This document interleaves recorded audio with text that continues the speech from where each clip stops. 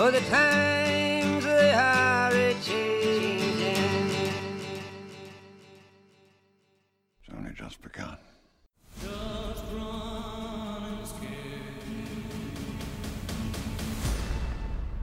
Welcome back to a Geeksplained Extra series that we're calling Watching the Watchmen, where every week we'll be basically talking about and reviewing the episodes of HBO's Watchmen series, created for TV by Damon Lindelof, and of course it is the sequel to the critically acclaimed comic of the same name. I am your co-host Eric Zana. And I am your co-host, Chris Carter. And we, this week, are going to be talking about episode 4, entitled If You Don't Like My Story, Write Your Own. So I'm going to start off a little bit differently than we did last week. What do you think the title is referring to? Man, I don't know. I partly think it's because of the family tree. I think we kind of got a lot of that this episode. True. Which Point. That VFX was awesome. The way Yeah, that super cool. I heard you mention like let out of like, oh, I was writing that down. Like that was so cool how they really did cool. that, right? And it's got to be something about that. Maybe it goes back to how now we're getting more about how the chief was in the KKK and we're kind of peeling that onion. That's my take. What do you think it is? I think, like you said, there's a lot of different interpretations for it, because this episode, even though it wasn't as, I would say, bombastic as previous episodes, not a lot happened. The stuff that did happen really pushed forward a lot of the narrative and a lot of the mystery that we've been dealing with for the previous episodes. I think that the family tree is definitely something that could be applied here. I think Laurie's whole thing, basically just her deal about her situation being now kind of the head of police, moving into Judd's office. She's totally that at this point. This idea that, you know, she's going to come up with her own story. Right. I think the mystery surrounding Lady True, which we are definitely going to get into. Yeah. And then just just this ever-growing mystery, this ever-winding journey that we're going on with Adrian Veidt. Yeah. That I think it can apply to a lot of those. And what I like, and I mentioned this to you earlier when we were getting ready to watch the episode, is that I really like how each title, besides it being like a song title, also has a lot to do with the contents of the episode. Sure. Like a little nod to it. It's kind of, you won't get this until it's over, but you will get it. Yeah, you know? And I cannot wait until the end of the season, after all 9 episodes are out, and we can look back on the titles and see how they apply to each chapter of the story. Yeah, Breaking Bad did that. They did it? Yeah, some of the creators, they named the title, they take the first letter in each title and they spelled something out. A Better Call Saul 2. Oh, that's cool. Yeah, they put Fring's back to introduce Gus Fring and Better Call Saul. But yeah, that's kind of thing that I think that Damon would do for this. But I absolutely agree. I think that, I wonder if it would read like chapters to, like you mentioned, the graphic novel, kind of in that same vein, where if it were a continuous thing, maybe it would kind of borrow that stylistic sense, maybe. Right. Well, let's dive into the episode. And the episode really, I think, is interesting because, and we talked about this before, the first 2 episodes were very focused on Angela's story. Yeah. Very focused on her. She is arguably, I would say, the main character. Absolutely. The 3rd episode brought us right away to the perspective of Laurie Blake, former Silk Spectre, now FBI agent. And this episode starts in an even further away place from Angela with the introduction of Lady True. Now, Lady True is someone who I immediately looked at as like, she's going to be trouble. Yeah. She's hiding something, and we get into a lot of what she's hiding throughout the episode. Sure. But the opening scene where she shows up at this couple's house, and she says, you know, for 3 minutes, you're the most important people in the world. Which, doesn't that build this level of suspense right away, right? Absolutely. The idea of a ticking clock always ups the suspense. It ups the pressure and the tension. You're on the clock. You're on a countdown right now to what we don't know. And then we see, like, throughout the scene that she is a woman of means. She has to correct the one lady calling herself a billionaire, that she's a trillionaire. But we can tell that she is, and we now know that she is. Her company is the one building the Millennium Clock that we've seen for the past 3 episodes. We're finally getting some information about that. Absolutely. Yeah. And so we see that she's the one kind of running the company. Yeah. Later on, we find out that her company bought out Veidt's company, and we do know that he disappeared shortly before she bought the company. Right. That's been stated a few times in the episodes prior. And she's got a lot going on. I mean, in just this opening scene, we find out that she knows how to do some kind of bioengineering and chemical manipulation to create a life. All right, cool. Yeah. She creates this couple's baby. Yeah, it's not even a clone, right? No, it's like not, a legit baby. Yeah. And so we see that she has means, she has resources, sure, and she has this real level of sinister intent. Well, we could also add to that list that she might be able to kind of forecast the future in the sense, because the reason that first scene happened that we haven't even talked about yet is, I'm going to call it a meteor. Probably not. Maybe something. Yeah. Could it be Adrian? We'll get to that. I don't want to. I didn't even catch that. That's good. Maybe. But we do see at the end of the episode when the couple decides to the end of the scene, where the couple decides to sign over their house and the land that it's on, which I think is really interesting. Yeah, that was what it was about, right? It was about the land, not the house. I think so, yeah. And we see this meteor or something falling from the sky. Now, I thought initially that this was the scene from the first episode where the owl ship. Yeah, that's what I thought too. With Judd and Pirate Jenny was crashing. That's what I thought. Very similar. Yeah, and they've done that. They've used that device in the series so far a couple times. And they used it in this episode as well. With the crashing with the car. With, us running parallel to the events of a previous episode. Right. So, what do you think it is? Do you think it's a look back at that first episode's events? Do you think it's something else? So for the beginning scene, they never introduce where we're at in time, right? And it's not beyond Lindelof's writing style and the creation style to play with time frames. So it would be very interesting, because we do see that. We're going to get about this later, but with Adrian trying to get. Yes. He mentions it's a prison now. At that point, we can fully say, know. Yeah, he's there, not by choice. Right. And he says, "We're going to get back." We'll get to that later, but I'd like to think that it was him finding a way to get back to Earth, because he's revered by this company, by these people, right? So maybe at that point they are expecting his return. Maybe. Knows, And then that's interesting as well, because we don't have really a full grasp on the time frame when this episode is, or when this scene is occurring in the events of this show. Right, and they do cut it. As soon as that thing crashes, we're done with the scene. We're moving on. We're now to Angela's story. Right. And Angela takes center stage once again in this episode because she is trying to solve this mystery, the mystery of Will, her potential grandfather. And so she returns to the bakery where she was keeping Will captive. And I'm using quotations for podcast listeners. But she goes about basically ridding any evidence that he was there. Right.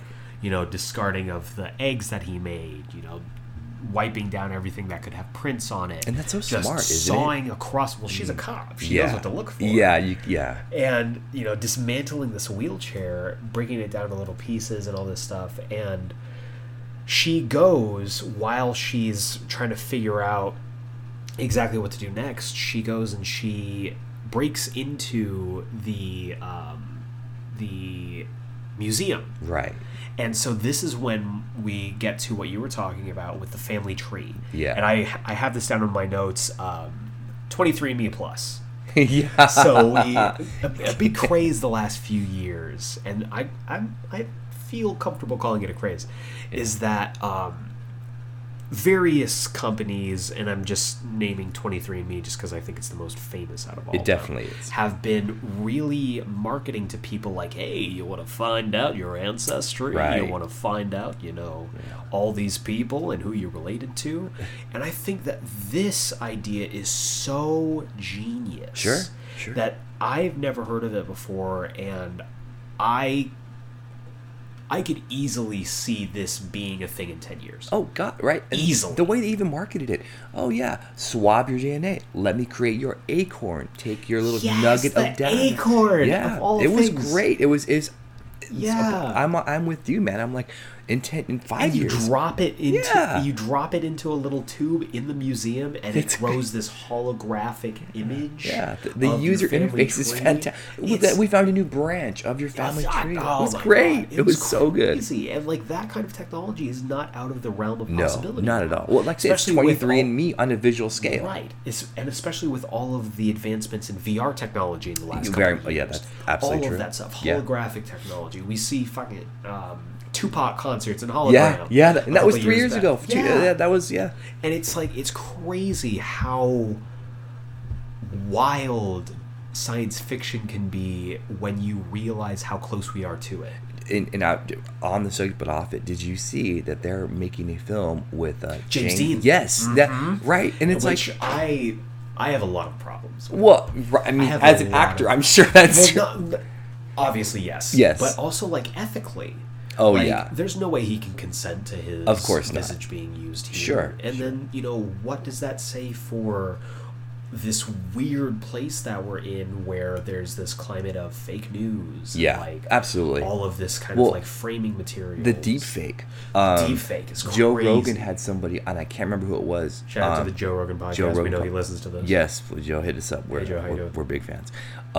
He had somebody on there, and it was somebody, I believe it was from NSA or CIA, XOP, whatever, and they were saying that you can deep fake him because now everything is voice activated. You open your phone with your face, right? Yeah. So if you deep fake something where it becomes an issue with financials, yes. You know what? Transfer $1 million to my boy Eric, and you know what I mean. And all of a sudden, it just opens this door, and it's funny how technology.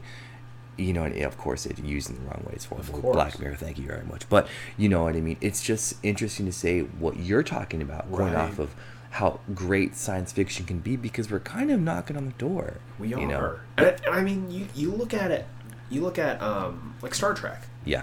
The original Star Trek show, this idea of having handheld communicators that could showcase your face, wild. Yeah. And then, less than 30, 40 years later, we've got them in our pocket. Yeah, FaceTime. It's crazy. Yeah. So, all in all, not too far off the edge of this ancestry. Yeah. Loved that, by the way. That was a great little play on that. Huge fan of puns. Yeah.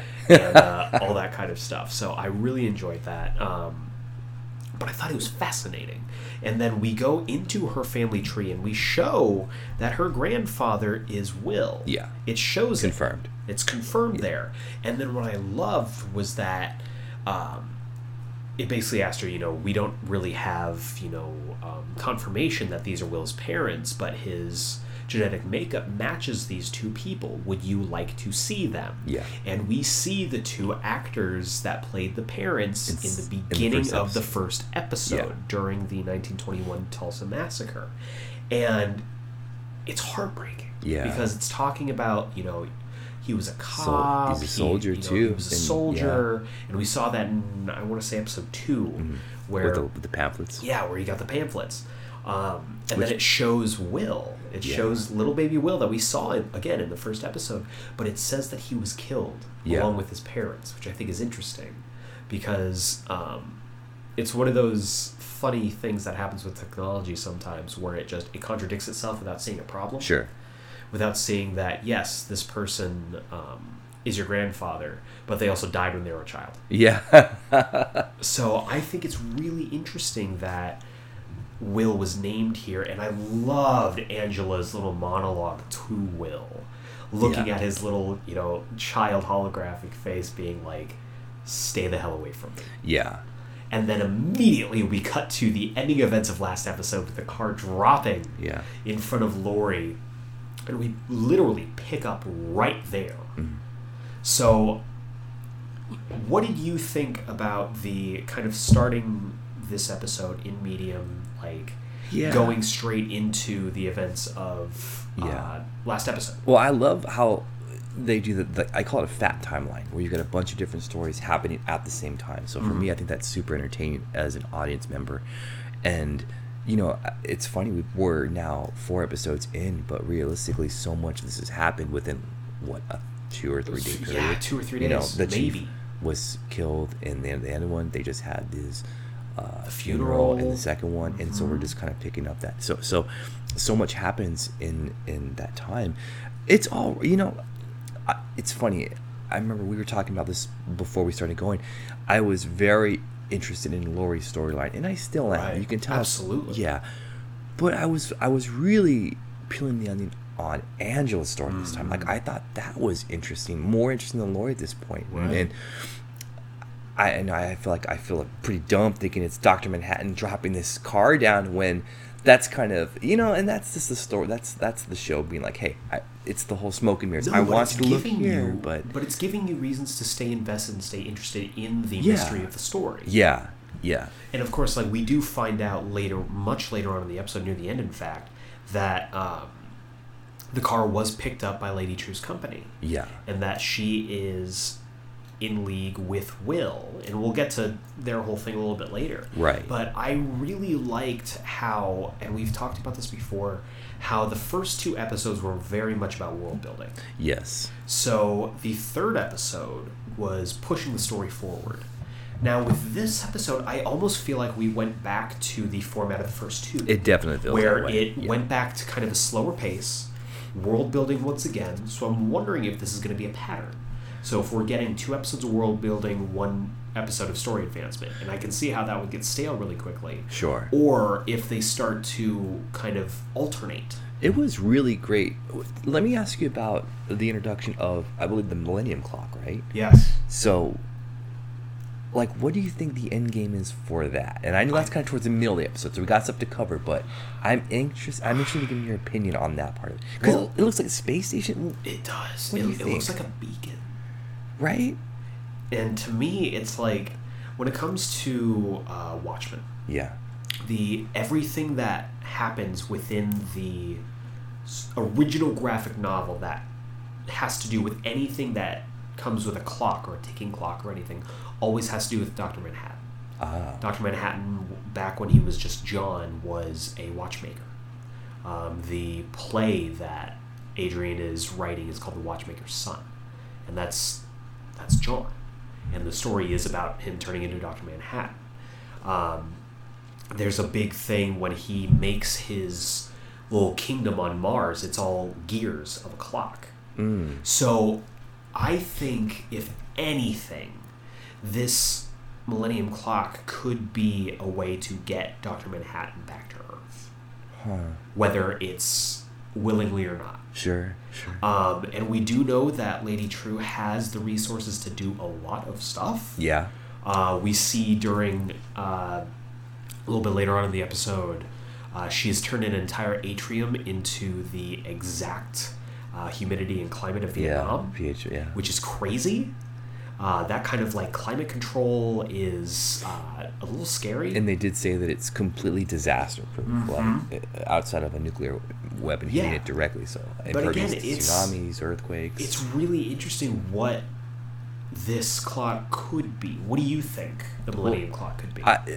I'm sure you have a closer bearing than I am. I mean, it could be kind of like a Cheyenne Mountain complex where they do talk about it. If, let's say, the events are earth-changing, right? This would survive that, and this could be like a sanctuary, because if you're taking home with you, you always have home here. It's the proverbial Noah's Ark. Exactly. Do you think her daughter is artificial? I think she's absolutely she's totally right. Artificial. Yeah, I think she's, because, and this is near the end of the episode, her daughter has a nightmare. And when she is talking about what her nightmare is, you can tell the Lady True is realizing what this nightmare is. It's a memory. Right, yeah. So of the war. Right. And which I thought was Dr. Manhattan. Because, that's interesting as well, yes, because that's exactly what happened. But I think her daughter might just be a genetic copy of her. Yeah, that she's growing slowly to be essentially her successor, because she knows there's going to be a reckoning coming.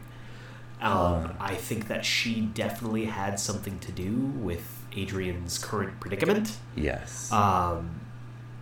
But getting back to before, because I want to spend some time with Adrian's stuff for sure. Yes. But getting back to the world building here, I really liked what they did with building out certain facets, not just of the world, but of these characters. We find out that Looking Glass is essentially living in a doomsday bunker. He's bunker. He's a prepper. Yeah, which makes so much sense for that character. Once again, Tim Blake Nelson, just killing it in every scene.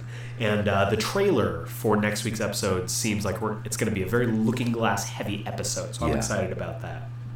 But in that part, he does have. It's funny because Angela talks about asking him, "Did you know?" Because his kind of thing is finding. Let's just call it the racist part of it, right? The racist. Right. Okay. And she asks him, "Did you know he was a racist?" In reference to Chief. Loved this. He says, "He was a white man in Oklahoma." It's basically like, what do you think? Exactly, right. And I thought that was interesting because, he goes on, she asks him, "Are you interrogating me a couple episodes ago?" Mm-hmm. And now... Why would I interrogate? Exactly. Yeah. And it's kind of, did you know all along? And I love that aspect of his character. And it's actually very Rorschach-like. Yeah. There have been a lot of allusions between the two of them. To Rorschach. The way that he eats is the same way that Rorschach eats, pulling his mask just up above his nose. Yeah. Just visually, his mask being a mirror, where Rorschach's mask was a Rorschach mask, constantly moving. But of course, that is what you see. So in a lot of ways, it is a reflection of who you are. Absolutely. And I think it's really interesting with his character, seeing that it looks like he's tracking the weather patterns of these raining squids. Yeah. Which I still think is wonderful, and I know that there's going to be some kind of development on that, probably next episode. But another thing that I thought was really interesting, and it's a much smaller thing that I think if you weren't really paying attention as a viewer, you could be forgiven for missing it, but the subtle kind of pushing at the idea of atheism. Oh yeah, with as a Calvin, whole, right? Angela, and their kids. The idea that they're trying to. The kids were like arguing about whether Judd went to heaven or not. Yeah. And Calvin basically sits down, and I did not expect this whatsoever. No. But it's this idea of atheism. He basically explains exactly what it is without literally saying it. Yeah. And while watching it and listening to it, I was shocked at first. But as he started going through this explanation, I was like, well, this is a world with Dr. Manhattan. What possible reason would they have to believe in any other kind of religion when you have a walking God? Right. It's. I actually wrote that down too, and that's kind of Damon's style too. Going back to it, I love that he's not afraid to talk about that, because nowadays, absolutely, you see it all over the place. Yeah, it's not. 20 years ago, 30 years when our parents were, like, my grandparents are hardcore Catholics, right? They go, so they were. My mom kind of less, and me less, and that. And so now I read somewhere that most college students are atheists, because it's like, I always kind of describe it as show me the proof, and I get it, right? If you're an intelligent person, I want to just give me a little evidence, show me proof. So, but the way he delivered this, and it's so tactful, right? But like and he wasn't like negative. He wasn't like, oh, there's no God. It was just he wasn't dismissive. No. He wasn't like, oh, you're stupid for believing in heaven. But he laid it out to them like heaven is a made up place. Yeah, and he tried to explain to them his point of view, whether it was basically saying like, he didn't exist. He was born. He grew up to an adult, and now he doesn't exist again. Yeah, I love that. It's really interesting, and completely barring your belief system, I myself am a religious man, but like the way that they tackled that, I thought was really well done.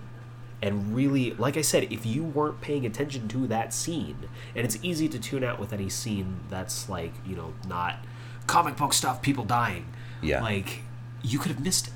Yeah.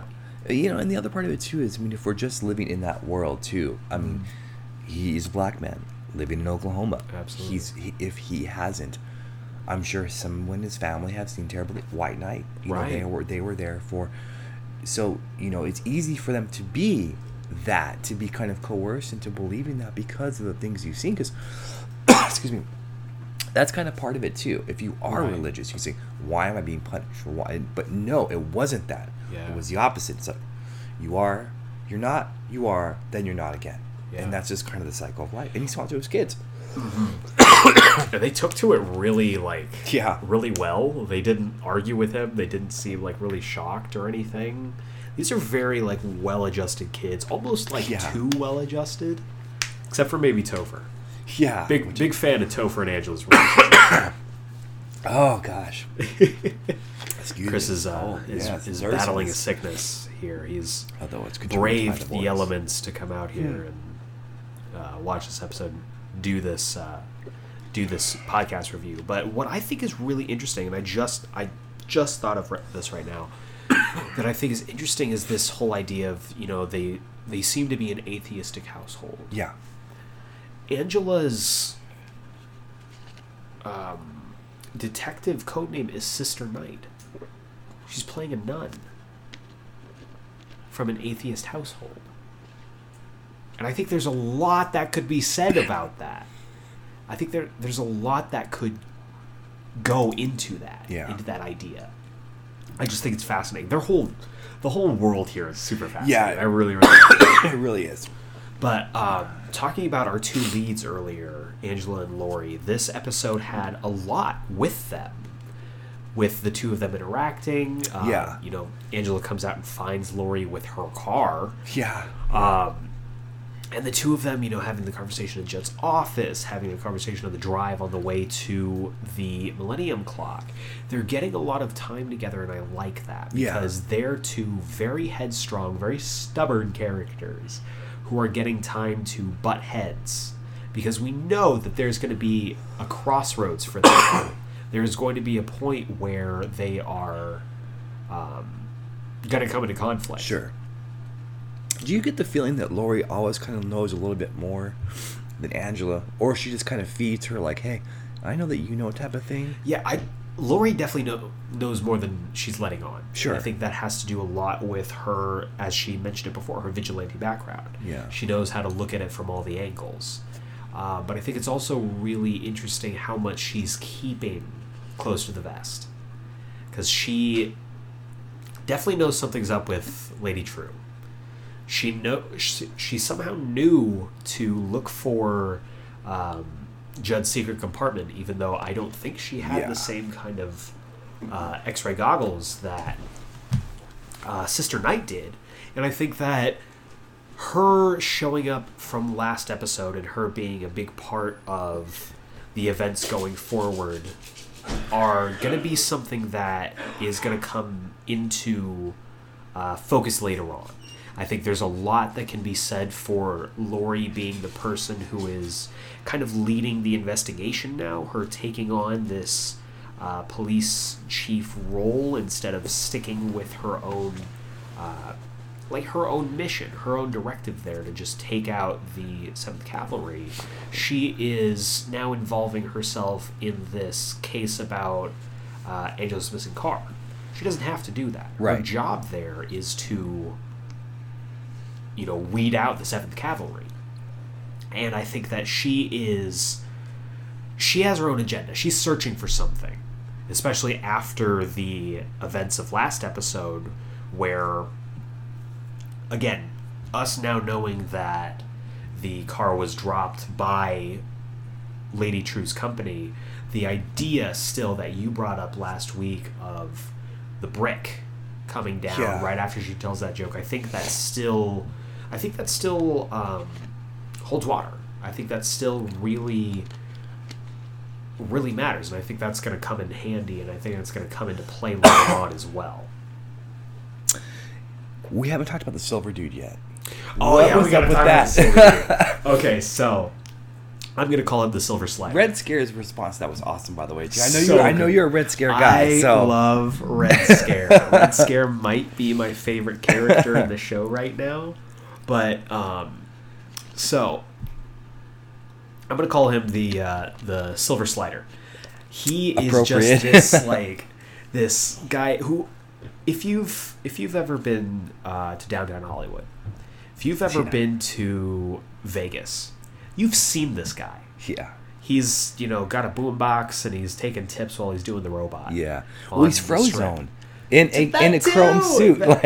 He is. So he's just this guy. Angela's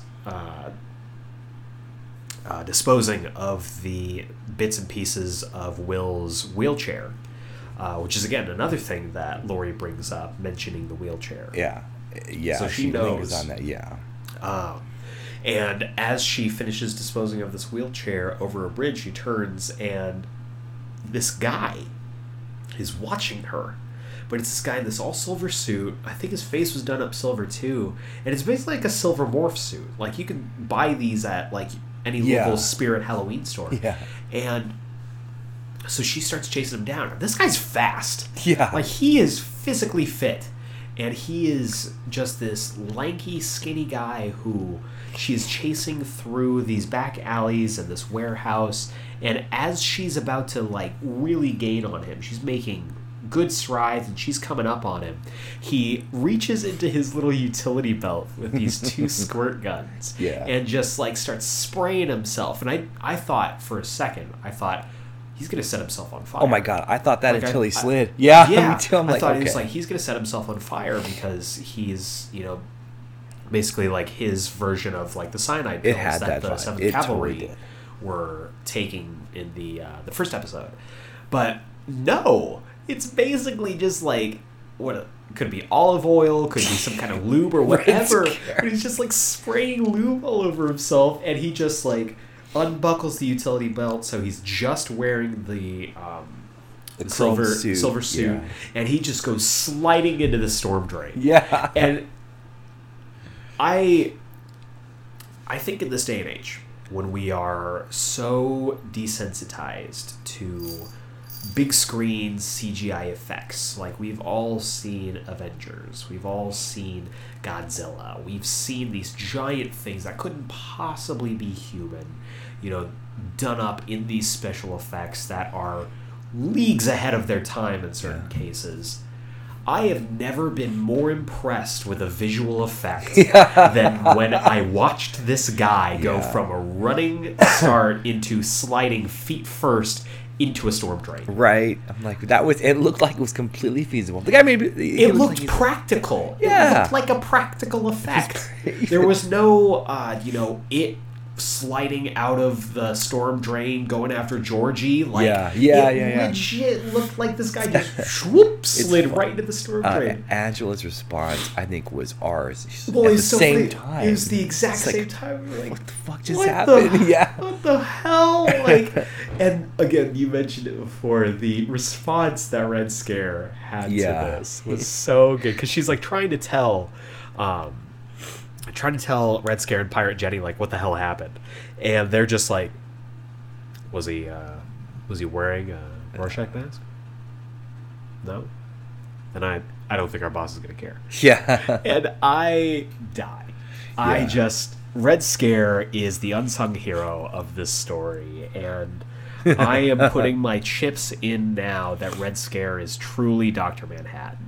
No. That he came back just to mess with people as Red Scare, because he's too good. He's too good for this world. He is pretty good. Hey, so I have a question for you. So, we were talking about this before, and so what is, and I'm not going to pronounce this right, so you can help me, refrigeration? Oh, okay, what are they referring we to? talked about this a little bit while we were watching the episode. And they mentioned it in the first episode. They're called the Redfordations. Redfordations, thank you. Which is a play on President Robert Redford and reparations. So they've peppered this throughout like the first and second episodes when they're still doing their world building. And it's appropriate that it was it resurfaced here. But something that I think is really interesting and something that they touch on here is that the massacre in Tulsa in 1921, you don't learn about that in schools. I never knew about that until I watched this show. I'd never heard of it before. I'd never heard of the events in Tulsa. I didn't know that there were a thing that happened until watching this episode. Yeah. Because I never learned about it in school. Sure. And so they talk about how, in this show, how it wasn't publicly known until, and even in the real world, wasn't really publicly talked about until like 2009, when families of the people who survived the massacre came through and wanted to talk about it and wanted to share their stories. Interesting. And I think that's fascinating. Yeah. But what they're referring to when they talk about Redfordations, and they mention it at the very not the very beginning, but near the beginning of the first episode, when Angela is giving that presentation to Topher's class, And then Topher, and the kid and the kid's just like, "Did you get the money for your bakery through Redfordations?" And I love Topher's just like, punches. "What did you just say?" Yeah. And he just like runs across the room, starts beating the crap out of this kid. Yeah. So Redfordations, from what I understand watching the show, is an initiative by President Robert Redford, and I still got high hopes that he's going to show up in this show as President Robert Redford. Basically, passing an act to try and make reparations for the descendants of the victims of that massacre, of that event. And that's why when she first submits Will's DNA into the machine, they talk about, you qualify for this, this, and this. So I think... Okay, gotcha. And the only way they'd be able to know about that and verify that is through the holographic 23andMe thing. So that's what I understand Redfordations are. Well, that makes sense. That's what I figured it was. I'm sure that people listening are shouting it right now, so feel free to correct us on Twitter at GeekSplainedPod. Is at GeekSplainedPod. But now we're going to move on to Adrian Veidt. Yeah. Adrian Veidt had an interesting little story here in this episode. The last time we saw him, he was gearing up after his confrontation, I guess you could call it, with the Game Warden. And we see him for the very first time, once again, in the Ozymandias costume. Loved it. Absolutely loved it. But we kind of catch up with him, and it looks like it's the next day or some indeterminate amount of money. It feels like it's soon, right? Yeah. And what I can only guess is that... So we'll backtrack. So we find him on a boat in the middle of a lake. We're not sure what he's doing, but he's pulling out these gold cages. And you find that inside the cages are babies. Like, kind of grotesque-looking babies, but babies nonetheless. And I was really thrown off by this. Yeah. And, he's looking at specific babies, and for whatever reason, he, throws them back into the lake. I'm like, are these babies being grown in this lake? Like, what is the deal here? What's happening? Yeah. So, if you can feel any kind of tension on air, we are currently in the process of having two pets meet for the first time. Chris's dog Gatsby and our cat Babs, who you have heard on the podcast complaining about anything and everything, are meeting for the very first time, and it's going well. Yes. As a quick aside, I think it's probably going about as well as it could go. Maybe? As well as it could go, yeah. Because Gatsby and Babs both came from some not so great upbringings. They didn't have very good lives, but fortunately, they were found and brought to the Pasadena Humane Society. Shout out to them. Shout out to Pasadena. Where both of them were adopted, respectively, by Chris and I, and our significant others as well. And so they have a lot in common. They even look similar. They even look similar. Like, Babs, for those of you who don't know, is an orange tabby cat. And Gatsby, remind me what breed he is? He is a Jack Russell. He's a Jack Russell, so he's got a little bit of orange, orangish in his fur, and they're meeting for the first time. And with Babs is kind of, she's a hood rat. She's a hood cat. Where she she gets kind of territorial, especially when it comes to food and stuff.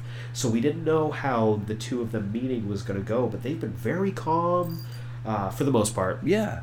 Staying, a safe amount of distance away. Respectful distance, I would say. Respectful distance, absolutely. And whenever they did get close to each other, it was very respectful. Yeah. They smelled each other a couple times. Yeah, a but sniff here, sniff there. Yeah. So, I bet you didn't think this was going to be That's okay, animal husbandry with but Chris and Eric, but here we Pasadena are. Humane Society kicks ass. They really do. They're awesome. They really do. They If really you do. are looking for a pet and you are in the Pasadena or greater Los Angeles area, check them out. They do good work there. They do. So, getting back on track. Adrian Veidt.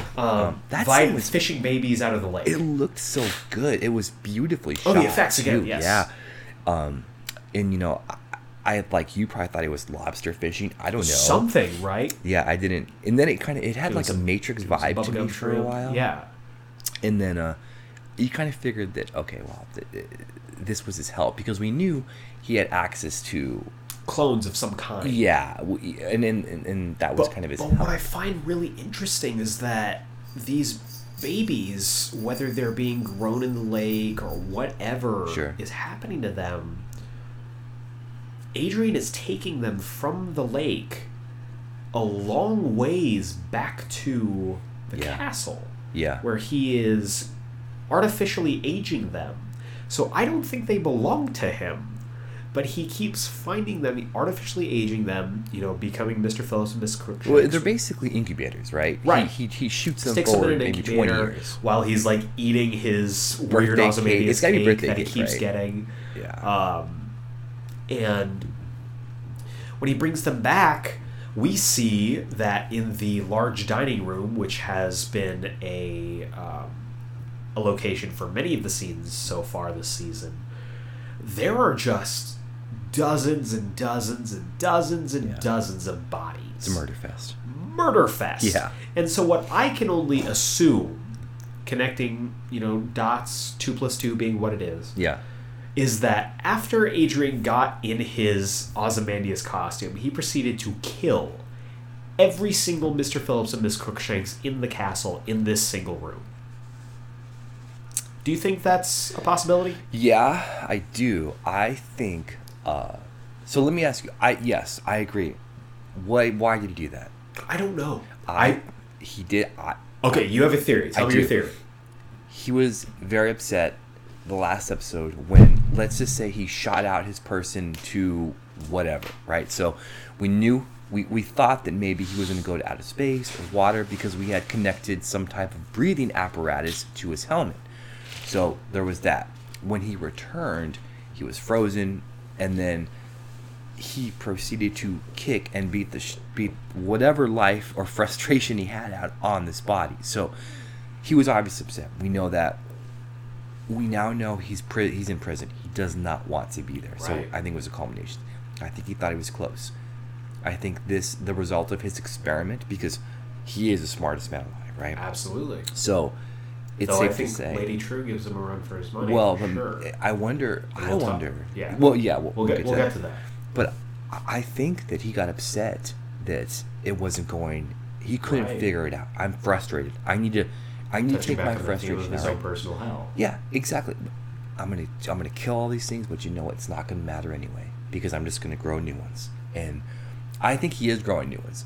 I think he's figured out how to do all this. That And he's the one that's growing them. yes, I do. Interesting. It's funny because it looks, and again, I look at the cinematography because that's what I look at. Right. It's wonderful. It is such a kind of So good. It's like steampunk, gothic, but this beautiful mix between the two. And Agreed. I mean, anyway, that's what I'm thinking. So why do you think he killed all those Well, people? You must have I think it's idea. really interesting because we get this this throwaway line when he's talking to the new Mr. Phillips and Miss Crookshanks while they're launching people in his catapult. He's been there for 4 years. Yeah. He mentions that he's been does. there for 4 years. At first, when he got there, he thought it was a paradise. Now he sees it as a prison. So there's a possibility that he went there willingly initially, and that he only realized later that he was a prisoner and that he's been trapped there, and that he's been trying to get out ever since. I think that I mean, these Phillips and Crookshanks clones are basically children that he is raising. They don't know any better, so there's no way that even if they wanted to defend themselves against him, that they could. Right. And so I think this might be a regular thing that he does. He gets so frustrated at his lack of being able to leave that he just goes on a killing spree because there's no consequence for him. Right, there's that. And we've seen that Adrian Veidt in the original Watchmen comic was willing to kill millions of people to achieve a specific goal. Yeah. So he is a killer. He has killed before. He killed the comedian in cold blood with his bare hands, which kicked off the whole events of the Watchmen story. But I think this was probably, like you said, a crime of passion. I think it's something that he didn't need to do, but it's just he got so frustrated that he just went on this spree killing everybody and realized, oh shit, I don't have anybody else to work the catapult. I gotta go grow a couple more. Well, okay, so there's the thing, right? So he's launching people from the catapult. And it'd be one thing if you're just sending them whatever, right? But he's looking where they're going. And I mentioned this last episode that they were using that catapult launching people into space. And so I wonder, in the trailer for next episode, they talk about dimensions. And we see Veidt getting geared up in that same suit. Yeah. Getting ready to be launched. So I'm thinking that it's like a dimension, like how we have on like a pocket dimension. Yes, kind of like how on, well, probably like that, but like maybe it's, I think there's like a bubble, you know what I mean, like a net. So something, that's why those people, they very clearly don't disappear as they fade out. They hit something and they're gone. Right. So I'm wondering if there's some membrane that they get past, and so I wonder. Now, do you think that being said, where he is, how long he's been there, do you think Dr. Manhattan put him there, or that Lady True put him there? I think Dr. Manhattan put him there, and Lady True's trying to get him back. Interesting.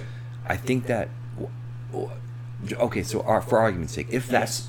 Why would Lady True have a statue of him in his older form? Right. Which I thought was really interesting. Because we do know that for him, he's been gone for 4 years. We don't know how long that means he's been gone in our time. Right, in the timeline. But we do know that he's been gone for a little while. Right. Like long enough for people to wait on officially declaring him deceased.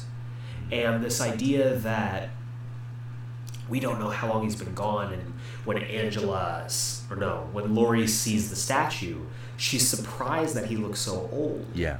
So he must have disappeared when he was still a younger man. Yeah. And so her being able to know what he looks like as an old man, I think she has an insight onto where he is. True. I think there's something to be said about the idea of the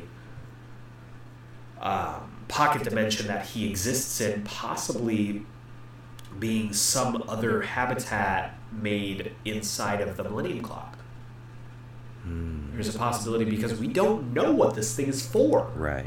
We don't know whether it is to somehow pull him back, whether it's to pull Dr. Manhattan back, or wherever. Why would they want to pull Dr. Manhattan back? I don't know. But they know. But there's Adrian, something. They do revere Adrian, right? They consider him. Lady True does. In that, right. And so she's also the one that bought the land at the beginning. She's also the one that we follow outside, like we talked about at the beginning of the podcast, where there's that re-entry object, right? Something, whatever it is. But and she says it. They ask, what is it? She says it's mine. Yeah, that's mine. And I think that we had talked about this a couple days ago. I wasn't too invested in his story, but I am fully invested now. Like, there's a lot to like about that. There really is. And I mean, just Jeremy Irons is so good, right? And everything he does. Everything. But he really makes you, just from his line delivery, his performance, really get invested in what he's doing. Just like when they launched the first Mr. Phillips. Yeah. And he just disappears in the clouds, and he has the looking glass, and he just goes, outstanding. Right. I just Just he's so proper. He's so taken out of another time. And it's so great because that's the window that his story is being told in right now. Like, it fits so perfectly for that. And we don't know exactly, again, where he fits in the story, where and when this story is taking place, because I think there is something to be said about multiple episodes, events happening concurrently with each other. Yeah, because absolutely. it sets up this expectation that all of it's happening at the same time. Yeah. Where I'm sure that something is going to be, turned on its head for us as the viewer, that, oh no, this has been happening way away from this happening. Well, here's a little thought, Dust, for that. True can create people, right? Right. Vite is fishing for people, right? So right. It's possible that there may be a technology swap. Either maybe he has it, she learned of it. Maybe that's why she bought his company. Yeah. So I am 100% sure you are right. It's not going to be on. It's not going to be a linear timeline. We're getting different views at different times. That's I think for certain. I just don't know which came first, the chicken or the egg at this point. Right. And that's kind of where I'm like, well. Well, and then we're also still trying to figure out where Will fits into all this. Yeah, because that's true too. The show opens with him. Yeah. The show opens with his story. And he gets a lot to do in this episode. Yeah. We see that he can walk. He was faking it. Yeah. In the previous episodes. We see that he's working with Lady True. That he knows her daughter. That they've been working on something together. And that whatever pills that Angela found in her glove box relate back to him.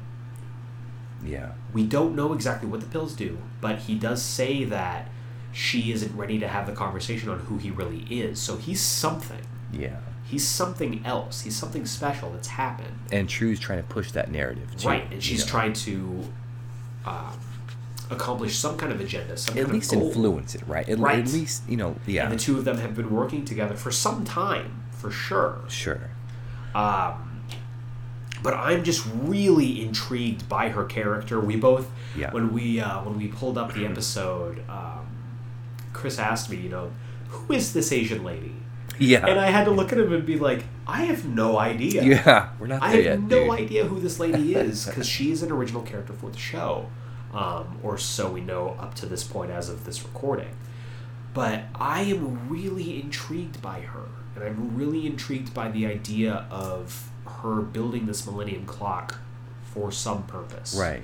Using these flying machines for some purpose. And they're gathering cars, too, right? We've seen them gather cars. Yeah. Like, and if they're not made for gathering cars, what are they made for?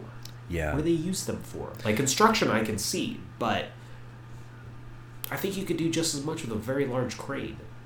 And then the cavalry, we know, they're taking the watches. Yes. Which I can't... Which they kind of faded in the background for this episode. Big time. But it looks like they're going to, from the preview of the next episode, they're going to be front and center again. Yeah.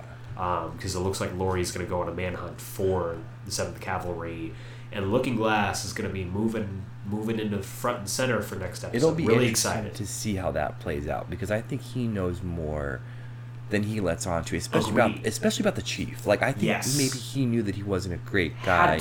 He did, right? With the racist machine. Yeah, exactly. He's a white man in Oklahoma. Like, that doesn't, Very telling line as well, because he is also a white man in Oklahoma. Exactly. Right. Which, and he's so on one side of that coin, but at the same time, like you said, he's a white man in Oklahoma. Well, I think it's really interesting because you take off the mask, we looked at him, uninterrupted in his civilian guise here, and he is the spitting image of what most people would think of when you hear the word redneck. Yeah. Like, handlebar mustache, trucker cap. Right. Slight accent, plaid shirt, living in a preppy boat. Yeah. So I'm interested to see what he brings to the table and what his greater purpose in the story is. Yeah. What storyline, because you've got a couple of them. Right. What storyline arc are you most interested in it? So I think it's a tie between a couple. I'm actually, and I want to bring this up because we haven't mentioned it at all, and I really want to do a quick shout out for Calvin. Yeah. That actor's so good. He's so good. His name is like Yahya Abdul something. I'm so sorry.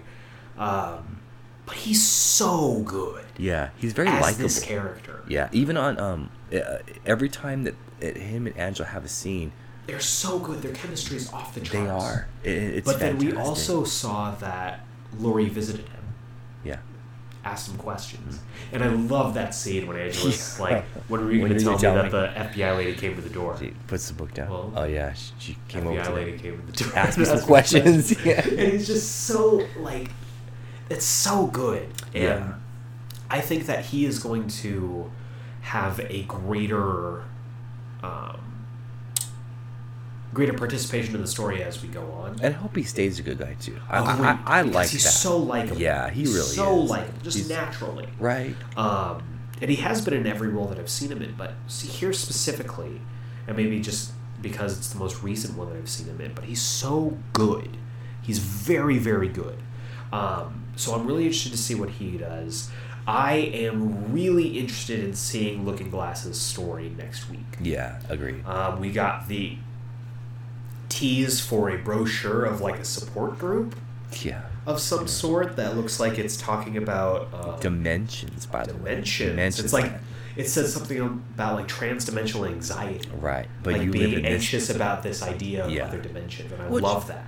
I mean, Dr. Manhattan, obviously that's a clear indicator of that, because now it's the argument that people have that if everybody in the world all of a sudden figures out that there are aliens, for instance, that changes every single belief system Right. there is, and it creates new anxieties. But then So- also with the squid, well, okay, the giant squid being from another exactly. dimension and all that stuff. And then they have that's reinforcement. You know, Dr. Agreed. Manhattan, the squid. There are things happening Right. that are clearly interdimensional, and so Absolutely. this is a truth. This is So a reality of living. I'm really interested in Looking Glass's stuff, and I am really looking forward to finding out more about Adrian Veidt's situation. Mm-hmm. So I would say those are my top two, and a very close second is Will's story. I want to know what he's Really? about. I want to know what he's doing, especially in relation to Lady True, Yeah. because the two of them are so... Well, they're definitely working together. Yeah, well, it's such a big mystery for Yeah. what they're going on. What are you most interested in arc-wise? Adrian is very interesting. to me. Yes, absolutely. And again, that excites me because before tonight's episode, it was interesting, but I wasn't. You weren't engaged. I wouldn't have told you at the beginning of the episode that he was the most interesting thing about that I'm looking forward to. He is now. Right. And I like the idea of being trapped. I like the idea of getting Yeah. back. Now, and we know that he's not a good guy. Like He's not a good person. So if he were to get back, like it's What happens? it's Like, consequential, what are the right? It's a big consequences? deal. Yeah. And maybe I'm thinking, well, if people know he's coming back, true.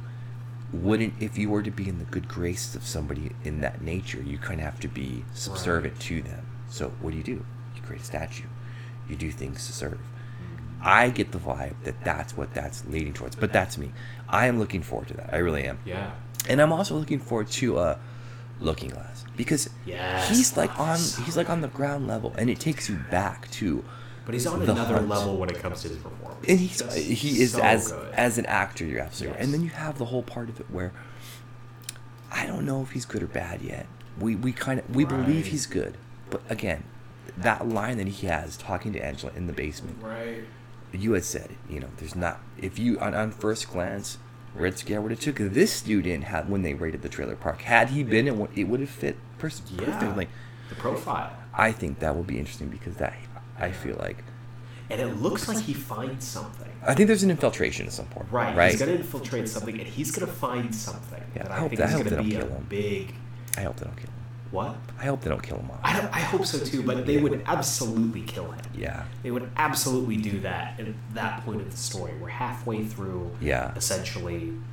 Because Yeah. that's a good point. Because like the stakes, they're not there. And I'll say this about Damon, and this is about his creative style. He doesn't like to kill people off. He doesn't like to, Oh, all really? through the leftovers. Yeah, I think Yeah. there may be 2 big deaths in the entire series, and it ran Wow. for 3 seasons.